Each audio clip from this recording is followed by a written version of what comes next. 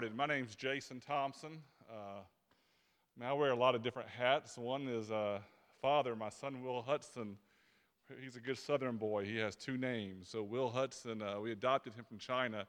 He's with me on this trip and just dropped him off. I don't know why he'd rather go play than come in here with all of us and be a part of this class, but he's going to play. So it's kind of fun. Every time I've had one of my kids in third grade, I brought them with me on this trip, and it's just been a joy. We did Disneyland, I guess it was Monday, and it was crazy, insane, and a lot like church, right? It was just crazy, insane. We had a good time. I'm also the executive minister of the Harpeth Hills Church of Christ in Nashville, Tennessee, actually in Brentwood, been there about 14 years. I'm a partner in a consulting firm. We help nonprofits and raise capital, and churches raise capital and take care of governance issues. And if you've ever been a part of a capital campaign, there was some nerd like me behind the scenes trying to help out and be a part of that. And I've helped numerous organizations across the country, small colleges to churches in our fellowship, and have been blessed. And then I'm on the governance team for the Ethos Church, which is also in Nashville, Tennessee, and has a partnership with the Harpeth Hills Church.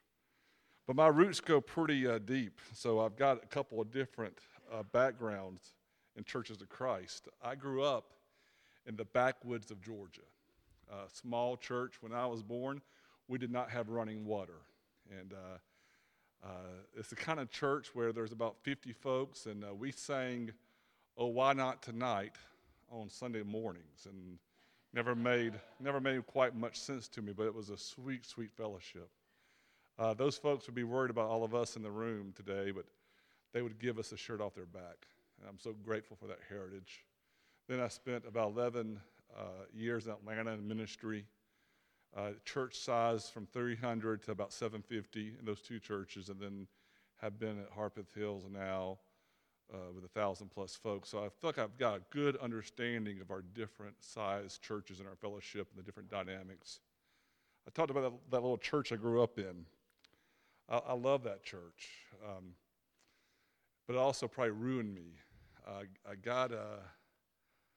gave my life to Christ on a Sunday morning and was baptized, and my uncle Doc walked up to me and he said, "You know what this means, right? You're a baptized believer. You're a baptized male believer. Tomorrow night is our men's business meeting. All baptized believers must go to the men's business meetings." I'm 10 years old, folks. I'm going to a men's business meeting. No kidding. We're deciding about the preacher. Is he going to stay or is he going to go? Can we keep him? I'm 10 years old and I have a vote on this, okay? Something is so wrong with that church governance structure. But it's part of our heritage, part of our DNA. What about you? Would you turn to your neighbor? Maybe there's a couple, maybe three of you here. I see two of you here, two of you here. What type of church did you grow up in? My wife knows nothing about small churches. She grew up in a church of 1,500 people, and I tell her these stories about my small church roots, and she thinks I'm making them up. She thinks that really doesn't happen in church. I promise you, it happens in small churches. Turn to your neighbor. Maybe some of you are here together. What was the church like where you grew up? Take about just a minute.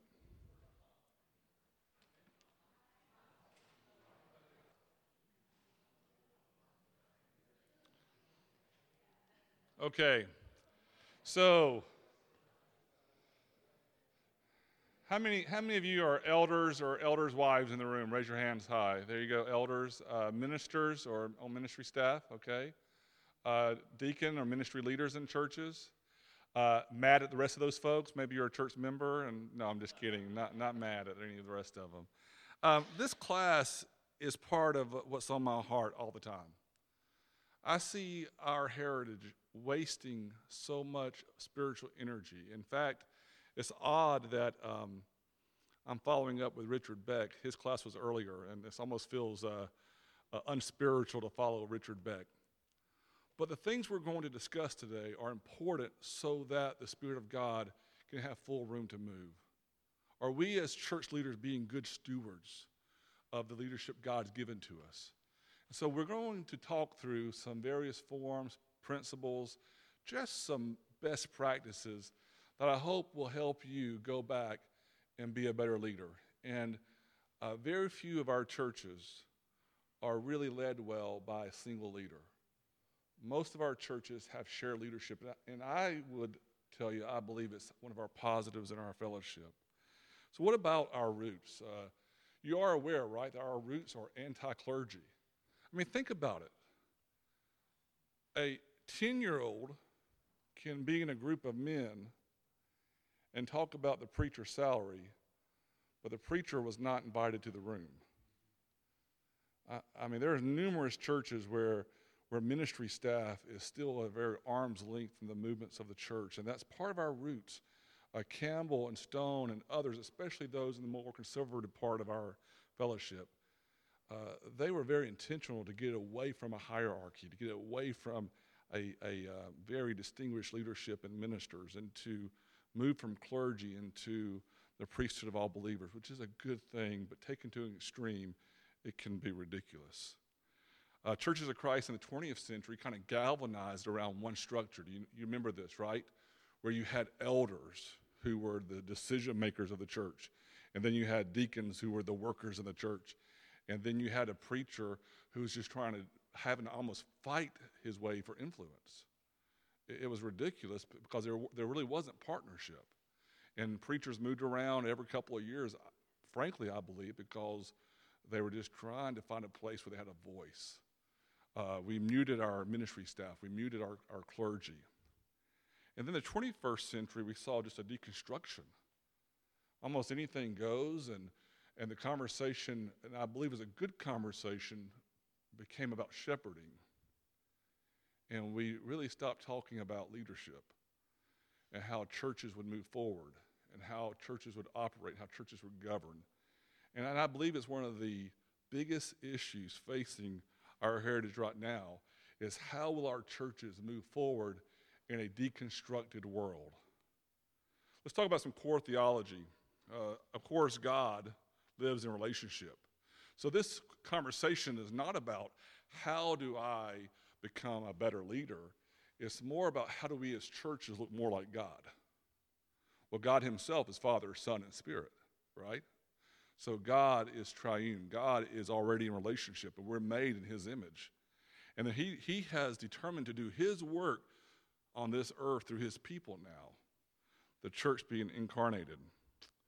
And thus these truths drive where we're headed. Here's some other dynamics about the church. Go back and look in Scripture. The church is both organic. So wherever the Spirit of God moved, the church would respond.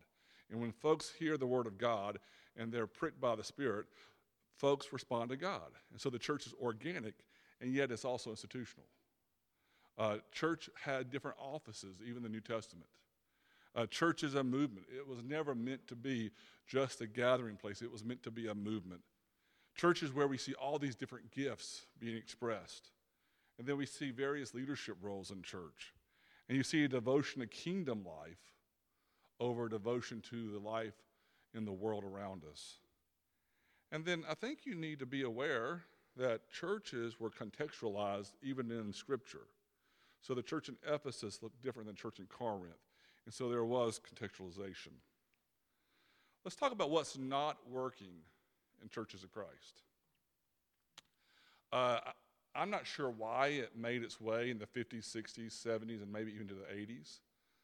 But this idea that we are now the leaders and we're in charge, that is not working in today's environment. In fact, if you want to run people off, if you want to take your church from 100 people down to 50 people the next couple of years, if you're an elder or you're a minister, and if you live into this understanding that we are the ones who have the power, then folks won't follow you.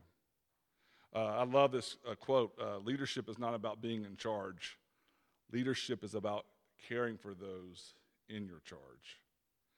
And then what's also not working in churches of Christ is the idea that, hey, I became an elder just to be a shepherd, and I really don't want to talk about any of that business stuff or any of the corporate stuff of church. I just want to shepherd people.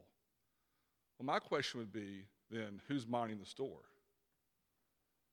Who is actually making decisions?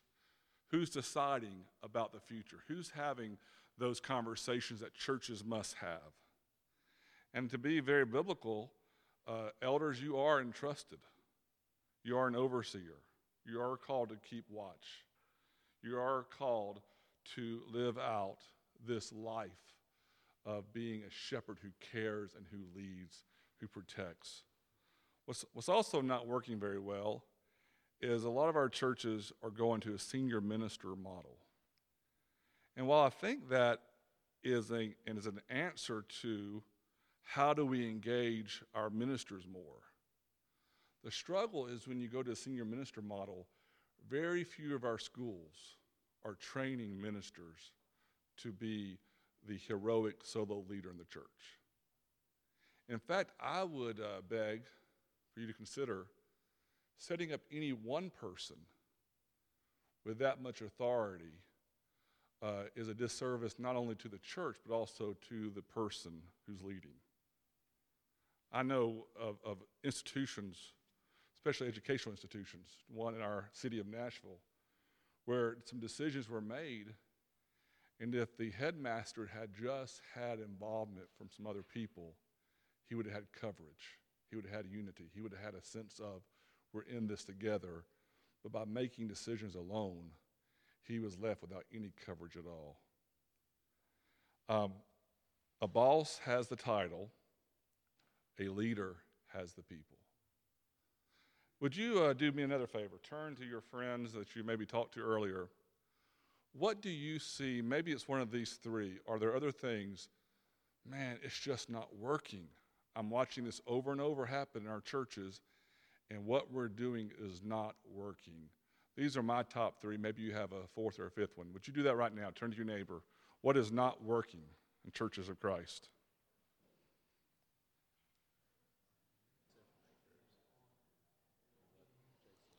Okay. Do you mind a couple of you sharing?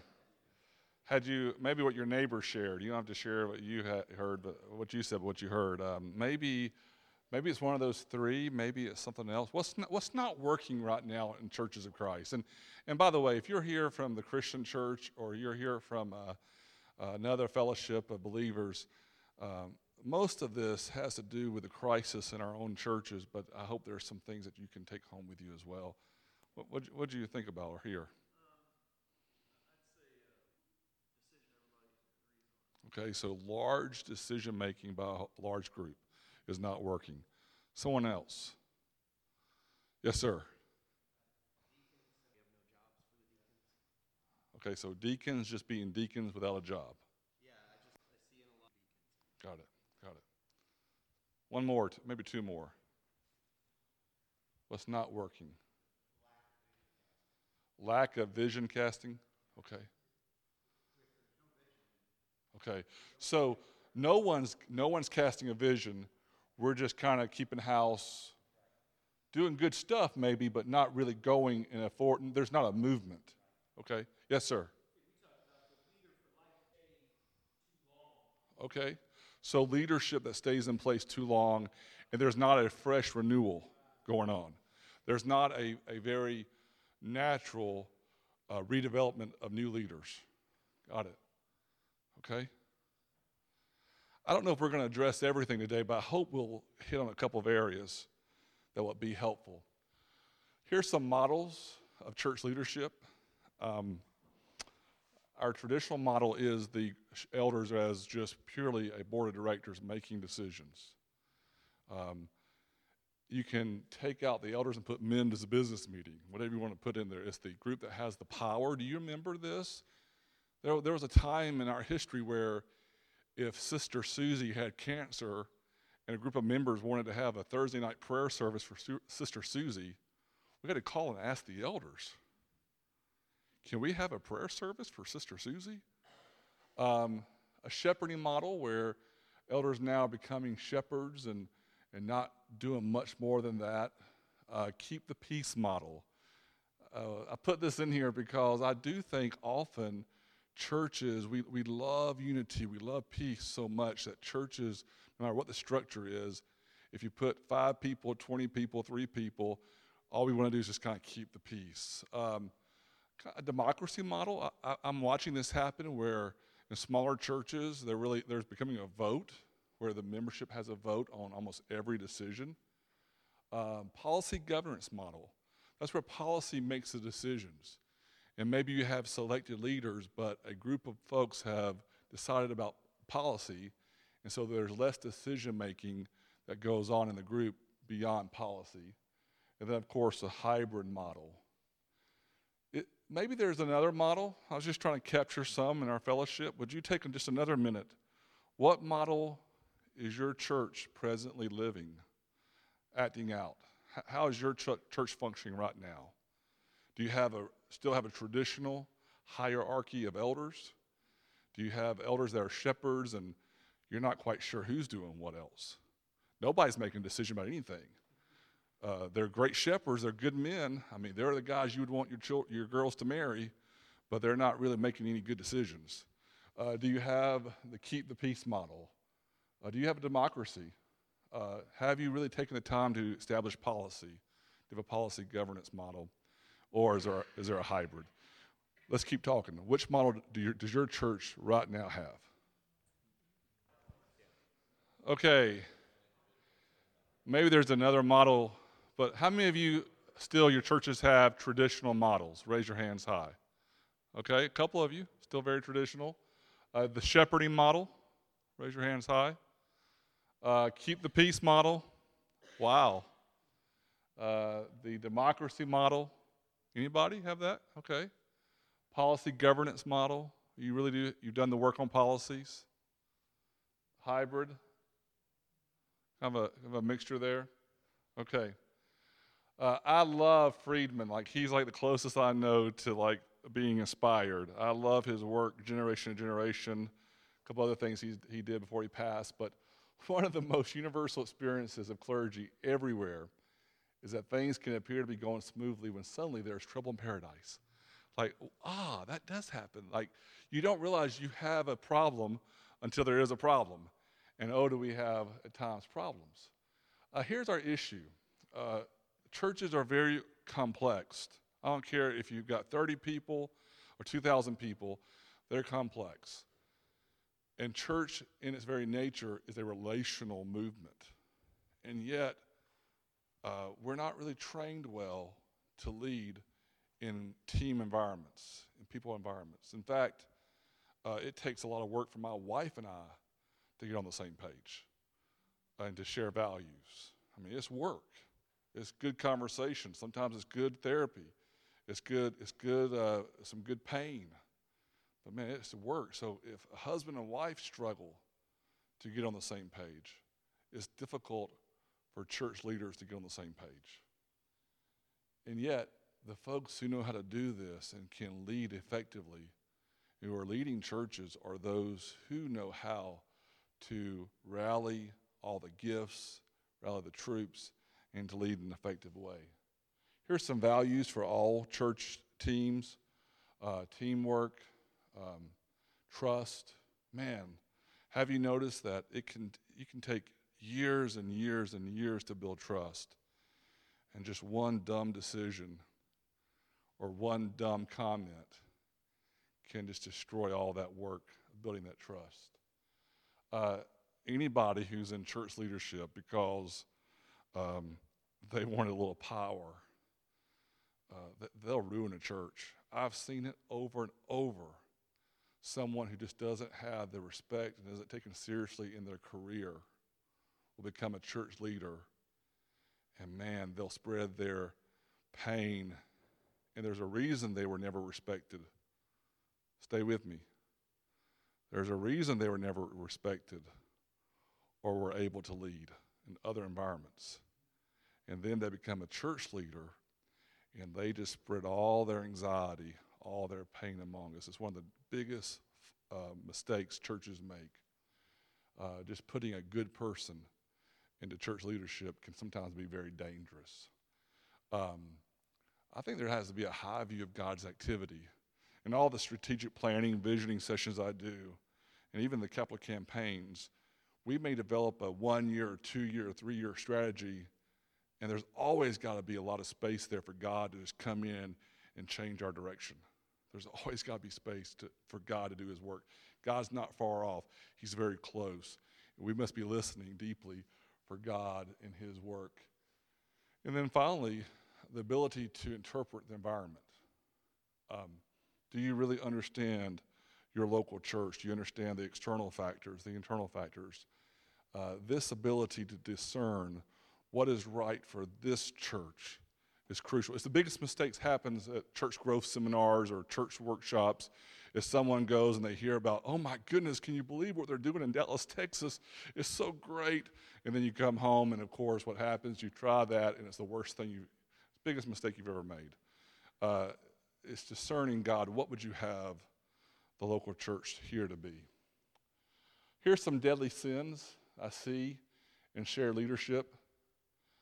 Changing the system without changing the values. Okay, what does that look like? Wow, we need our ministers to be more empowered. I know of a church that went through a big transition where ministry staff became more part of the leadership and started driving ministry. And what happened is that the church never dealt with its values. The value of equipping and freeing, releasing people was not in the church's DNA. And so all of a sudden, elders left their power thrones where they tightly controlled the church. And all you did was just change the structure, and the ministers became controlling. That happens when you don't address the values. Not addressing conflict, of course, that's obvious. Elders just abdicating leadership. That blows my mind. I am not for elders being controlling demagogues. But I believe elders and ministers together ought to be leading, ought to be going somewhere together on a journey. Developing silos, lack of self-differentiation. The ability that I have as a leader to stay very calm while the whole room is chaotic is the very best gift I give to our church. And I will tell you, it's one of the hardest things to do when you're wired emotionally like I am, to keep my own emotions in check. I've also realized this, just common sense. I can walk into the church office and I can be just real quiet and down. And the folks in the office will say, what's wrong? They're that connected to me. Or I can walk into the church office and be a person of joy, a person of encouragement, and through the power of the Spirit, I've got the ability to impact the environment. We as leaders have to understand ourselves and have to keep ourselves from being pulled into the negative anxiety of our churches. Finally, not understanding the dynamics of church size. You don't operate a church of 100 people like you do 1,000 people. In fact, a couple of axioms here, these aren't on there, but one would be the more people you have, the fewer decision makers. Did you hear that? The more people in your church, the fewer decision makers. We'll get to who those decision makers ought to be in just a little bit. It's ridiculous to have elder selection in a church of 700 folks and expect folks to get some type of approval of a percentage. That's ridiculous. The church doesn't know Bob and Susie, but you can do that in a church of 250. So not understanding the dynamics of church size is one of the deadly sins. Here's some practical steps as you're working through your own church systems. Write down stuff. Why in the world do we not write stuff down? We ought to have things written down so if all of us left today, there are still things in writing that will help the next folks understand how to do what we're supposed to do. Each system, I don't care what the system looks like, must understand who decides. Who are the folks who are going to make some decisions around here? Elder groups, this goes true for elders or ministers. Are we pushing decision-making out? Elders ought to be making very few decisions. In fact, the decisions elders ought to be making are generational decisions. Elders and ministers together ought to be making very few decisions. Hear that again. The church leadership ought to be making very few decisions. And the decisions that are being made are generational, are the most impactful, and all other decision-making ought to be pushed out. The power of listening, and then, of course, the point person is important in any system. My 3 kids play basketball. We have become that family I used to make fun of. You know, the family that goes to all the kids' sports all the time, that spends Saturdays, and kids are going to 8:30 service and having to get them to a tournament for 11 o'clock. One of the things I love about basketball is 2 of my kids play point guard. And I love that position because you're the chief servant as a point guard. And good teams, elders and ministers need good point guards. Let's talk about just one example of how we're functioning at Harpeth Hills and see if this cannot help you in whatever size church you're leading. We have 15 elders, 11 ministers. Each of our elders has 5 to 7 couples or single people who they're pouring themselves into, who are also leading the church and shepherding the church. So we call this Barnabas. We didn't want to call it shepherding because we didn't want to scare folks off. So each shepherd at Harpeth Hills has 5 to 7 individuals or couples who's helping him and his wife shepherd the church. So everyone in the church is tied to a shepherd. Every single person. And no one at Harpeth Hills we want to walk alone. Believe me, folks fall through the crack. We have a backdoor problem. But I can tell you, we're at least not using an excuse. There's not enough elders to go around. So every elder has 5 to 7 people who are helping him and his wife to shepherd the church. We have an administrative team of 4 elders, 2 ministers. Those elders rotate. They serve about 12 to 16 months and rotate every 4 months. And then our vision theology conversations happen with all the elders and ministers. How can you not believe a youth minister is not as committed about the future of the church as an elder? Or the worship minister is not as committed to the future of that church as an elder is. So conversations about where we're going include our elders and our ministers. We do these about once a quarter in 3 or 4 hour sessions. Sometimes we do those in 2-hour sessions on a Wednesday night. So our elders meetings are prayer sessions in discussing where are we going. Most everything else is handled by the admin team of a few elders, myself, and the preaching minister. So Harpeth Hills, I guess this was 3 years ago, started talking about, it's been a year discussing would we add a 3rd service that was instrumental. And whether or not you agree with that decision or not, the decision was inclusive of every single elder, every single minister. That type of decision making is not being done just by a few elders or by a few ministers. It's being done collectively. It does help whenever you have a straw man proposal to get conversation going. It does, because you start in a room with, well, what do you think? It's not really helpful. It does help to have someone to lead the session, to have a point person, a point guard on the team leading that conversation. It is not that we're afraid to make decisions at Harpeth Hills. Sometimes we don't make the decisions we need to make because we're not willing to put the effort into making them. Together is always better.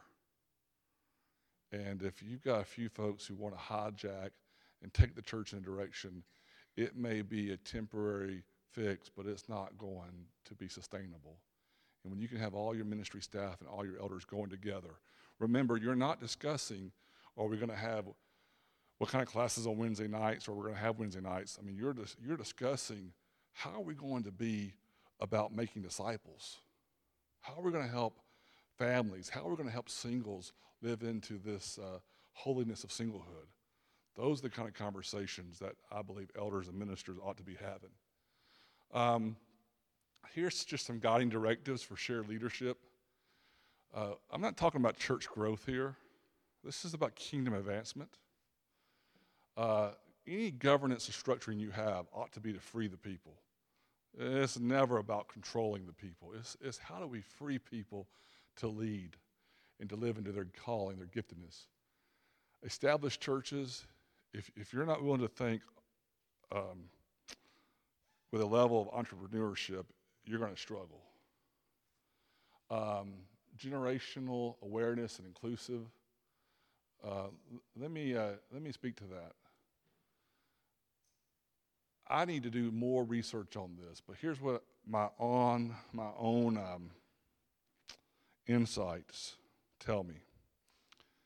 That when we involve the 20-year-olds into meaningful leadership and meaningful ways to serve, and they're not just 4 levels away from being decision makers,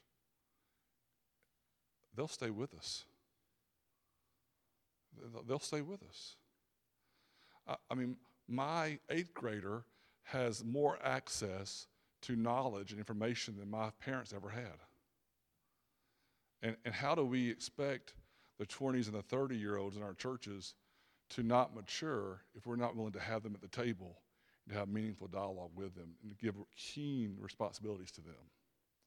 So be very aware of including that generation. Communication. Is there genuine affection? If you don't like your church, you won't stay there long, or you will cause a lot of heartache and problems.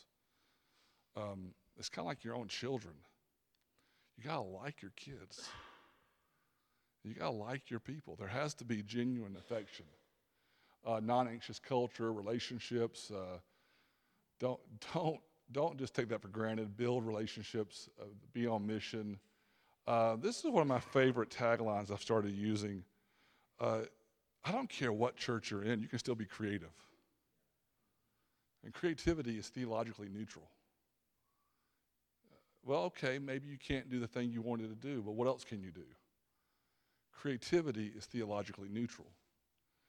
And then, of course, sound financial practices. Let me talk to you about how we function on our administrative team. Basically, you've got the 3 elders or 4 elders. Different times we have 3, sometimes we have 4.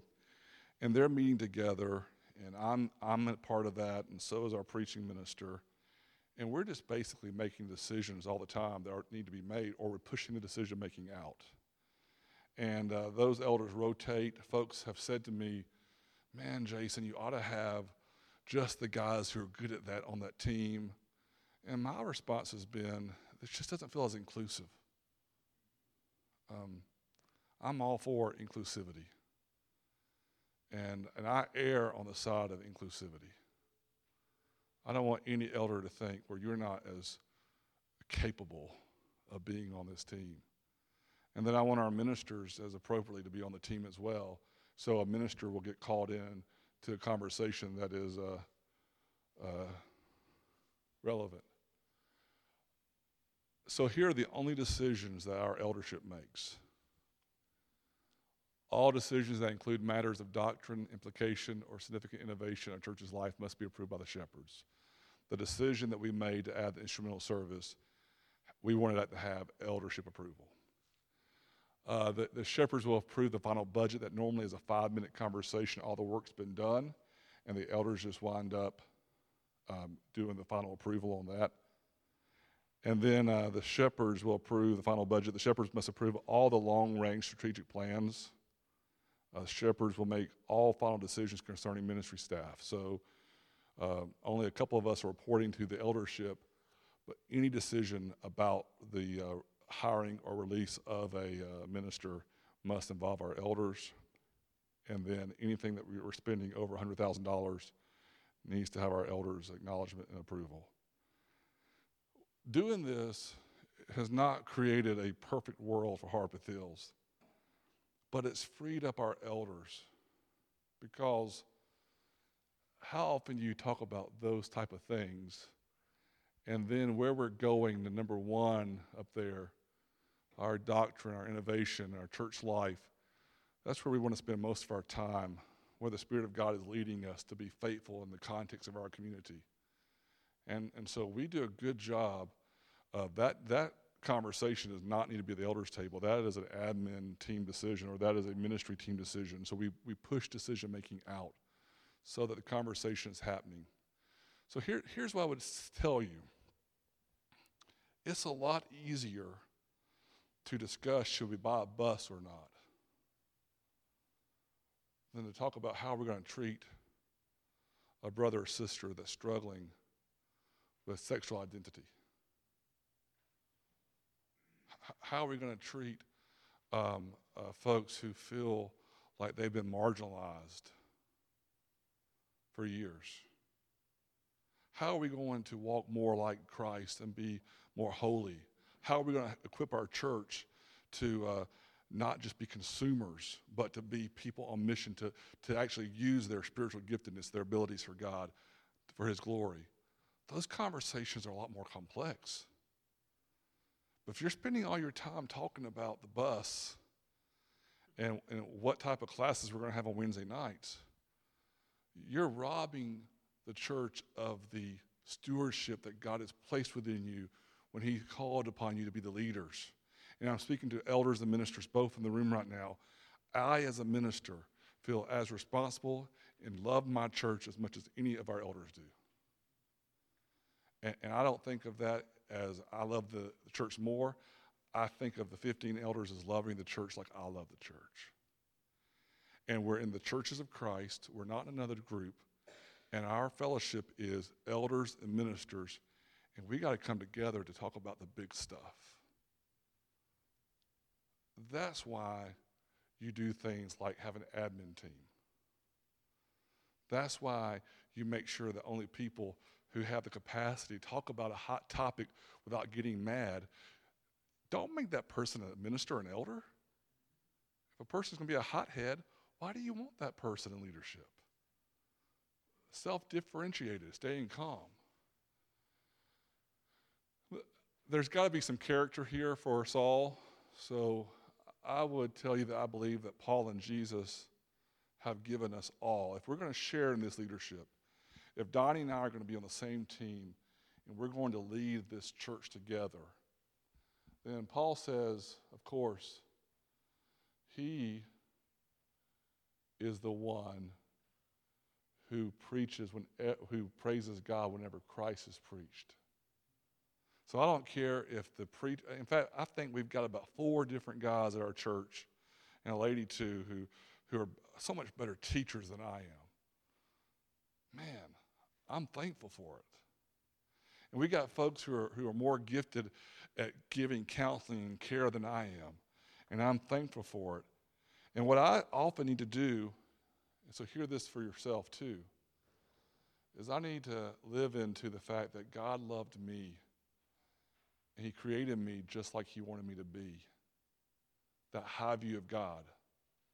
And so you don't need to be like anybody else. You just need to be the most faithful creation of God in your context where He's placed you into.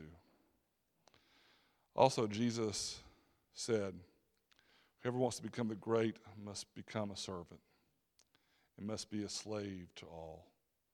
I don't hear any power in that. Let me prove to folks what kind of decisions I can make.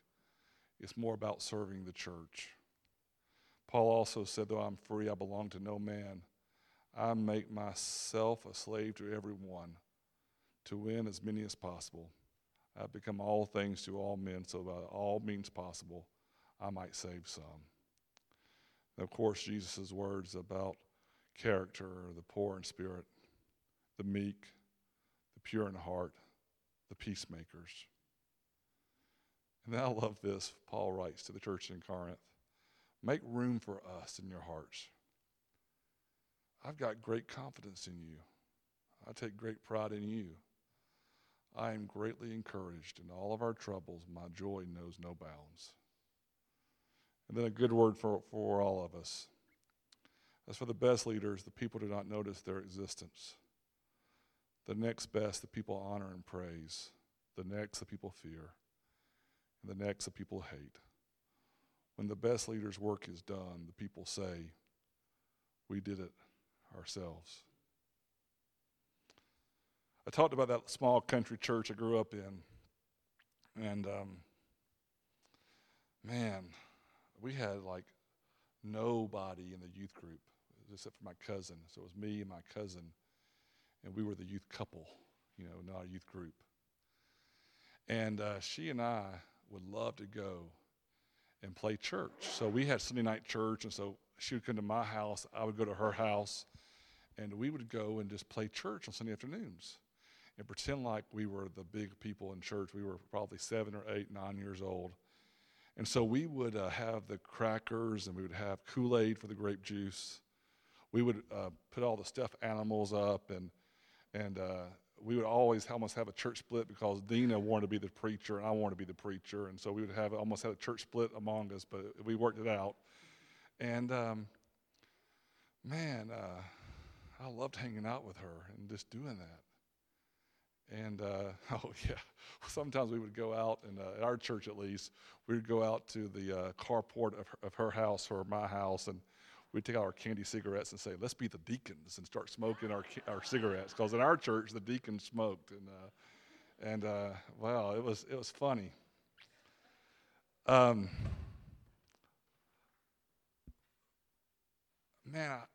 Here's my prayer for myself and my prayer for you. And life has a way of maturing us quickly. I've gone through some simple trauma over the past several years. Lost my mom, my dad, my grandmother, that whole generation, 2 generations in 1 year, and now I care for my sister who has special needs. And it has a way of sobering you up when you don't have your parents around anymore. I would pray that we would take this seriously.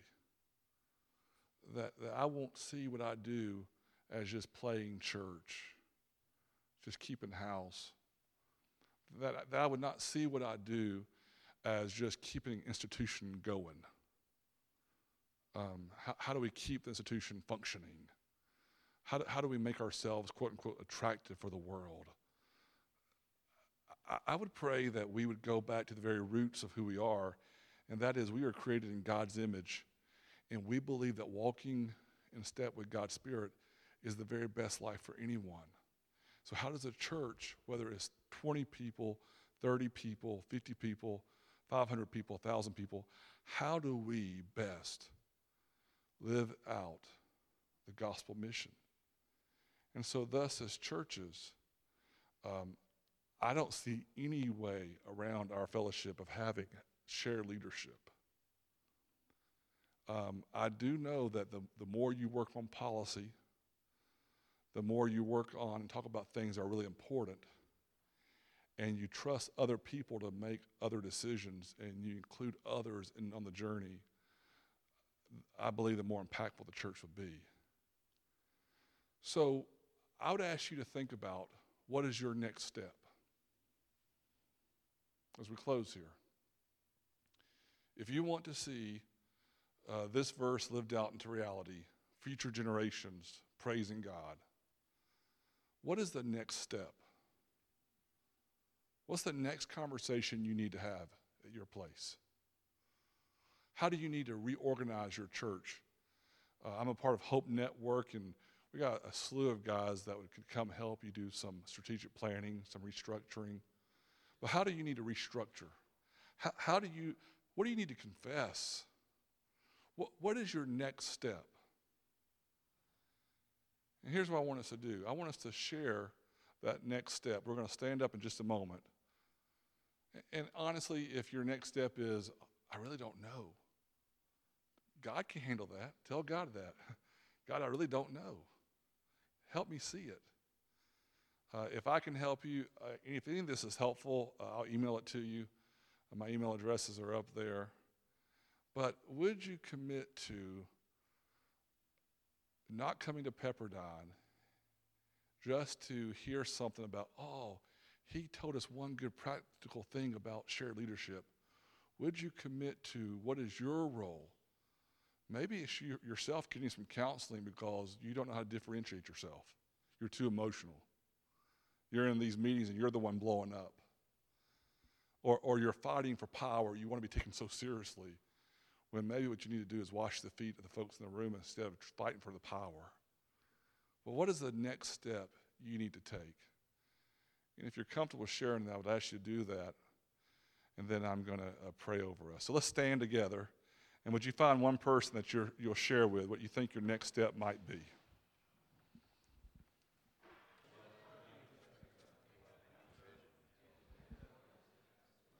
Okay, would you all kind of turn in towards the circle here and kind of turn towards me?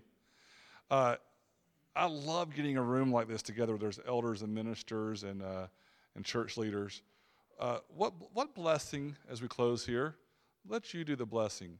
What one word or sentence would the Lord want you to share with the rest of us today? Mine would be just that simply, take the next right step. I talked about my dad, and my dad was just a normal guy, and I think until I was probably older, I didn't realize what a hero he was. And he never was famous. He never had I always wished he was something like a firefighter or something cool, but I realized the older I got, if I left this earth and my kids think of me as I think of my dad, man, that'd be a great life. And so my dad just always was faithful, always took the next right step. So my blessing over you would be just take the next right step. Is there a word of blessing, a sentence or two? Yes, sir. 1 Peter 5 says, be shepherds of God's flock that is under your care, serving as overseers, not because you must, but because you are willing to do. Not greedy for money, but eager to serve, not lording it over those entrusted to you, but being examples to the flock. And this is the blessing. And when the chief shepherd appears, you will receive a crown of glory that will never fade away. No one's going to follow that. I mean, come on. That's good. That's really good. Thank you. Amen. I've noticed in our church how that if you make room for the Spirit, you don't know who He's going to talk to and who's going to bring you the ideas. And so my blessing would be to be open to the ideas no matter where they come from that are consistent with God's plan. Yes, sir. My blessing would be for us to pray for wisdom. Just like Solomon was offered wealth or death of his enemies, he asked for wisdom to deal with the people of God. And maybe that's what we need to be more concerned of, that we pray for wisdom from God to lead us and show us how to go and who to be close with to do the will of God. Thank you. For the women that's here, pray for your husbands. It's not easy when they go out there, whether it's a business meeting or an elders meeting, and they go off and they do what they need to do for the Lord. Pray for them. As hard as what that is, and sometimes you want to save them because you see how they struggle and just walk around like that. Pray, hold their hand, cook them a good meal from time to time. Can't go wrong with that. Thank you. Thank you. Anybody else? Yes, sir. I don't know, maybe this will bless some people. I think one of the things that I would encourage everyone to do, that I have to remind myself, is Philippians 4:8, that which is upright, true, holy, etc. Think on these things. It's easy to get caught up in what's going wrong in leadership, and I think there's something we can learn from that about even when things are going wrong. If we can pick out the good, it helps us handle the things that are going wrong a little bit more easily. Yes, ma'am. You might not be able to change things that you want to in the church, but you can pray, you can mentor a family, you can mentor a single mom, you can gather them around your table, and then that blessing will flow out to further members in the congregation. But you don't look at the big picture. Look who God is sending into your life, that the ripples will ripple. Let's pray together. So, Father, I would pray that the words that have been spoken by my brothers and sisters be true. And for every man and woman who's in this room who's called to lead. And Father, there is nothing at all to shy away from that about. That is one of the gifts of your Spirit, that we are called to lead. May we lead humbly. May we lead away from just showing power, but may we lead toward expanding your kingdom and loving your people and serving your people. And God, may our churches not be irrelevant. May our churches be full of grace and mercy and peace. And Father, provide for a world that is seeking you. Provide hope and provide answer. Provide relationships, provide community. And Father, I'm so grateful for your word. And Father, our foundation is not in our own thoughts. Our foundation is in the truths, the promises, the principles of your word. And Father, every single church here that's represented here today is uniquely defined by you. You have brought just the right people together for the right time. And Father, may we as leaders keep moving forward and do that together. And Father, may we share in this partnership, this goodness of knowing Christ Jesus our Lord. In his name we pray. Amen. Have a blessed day.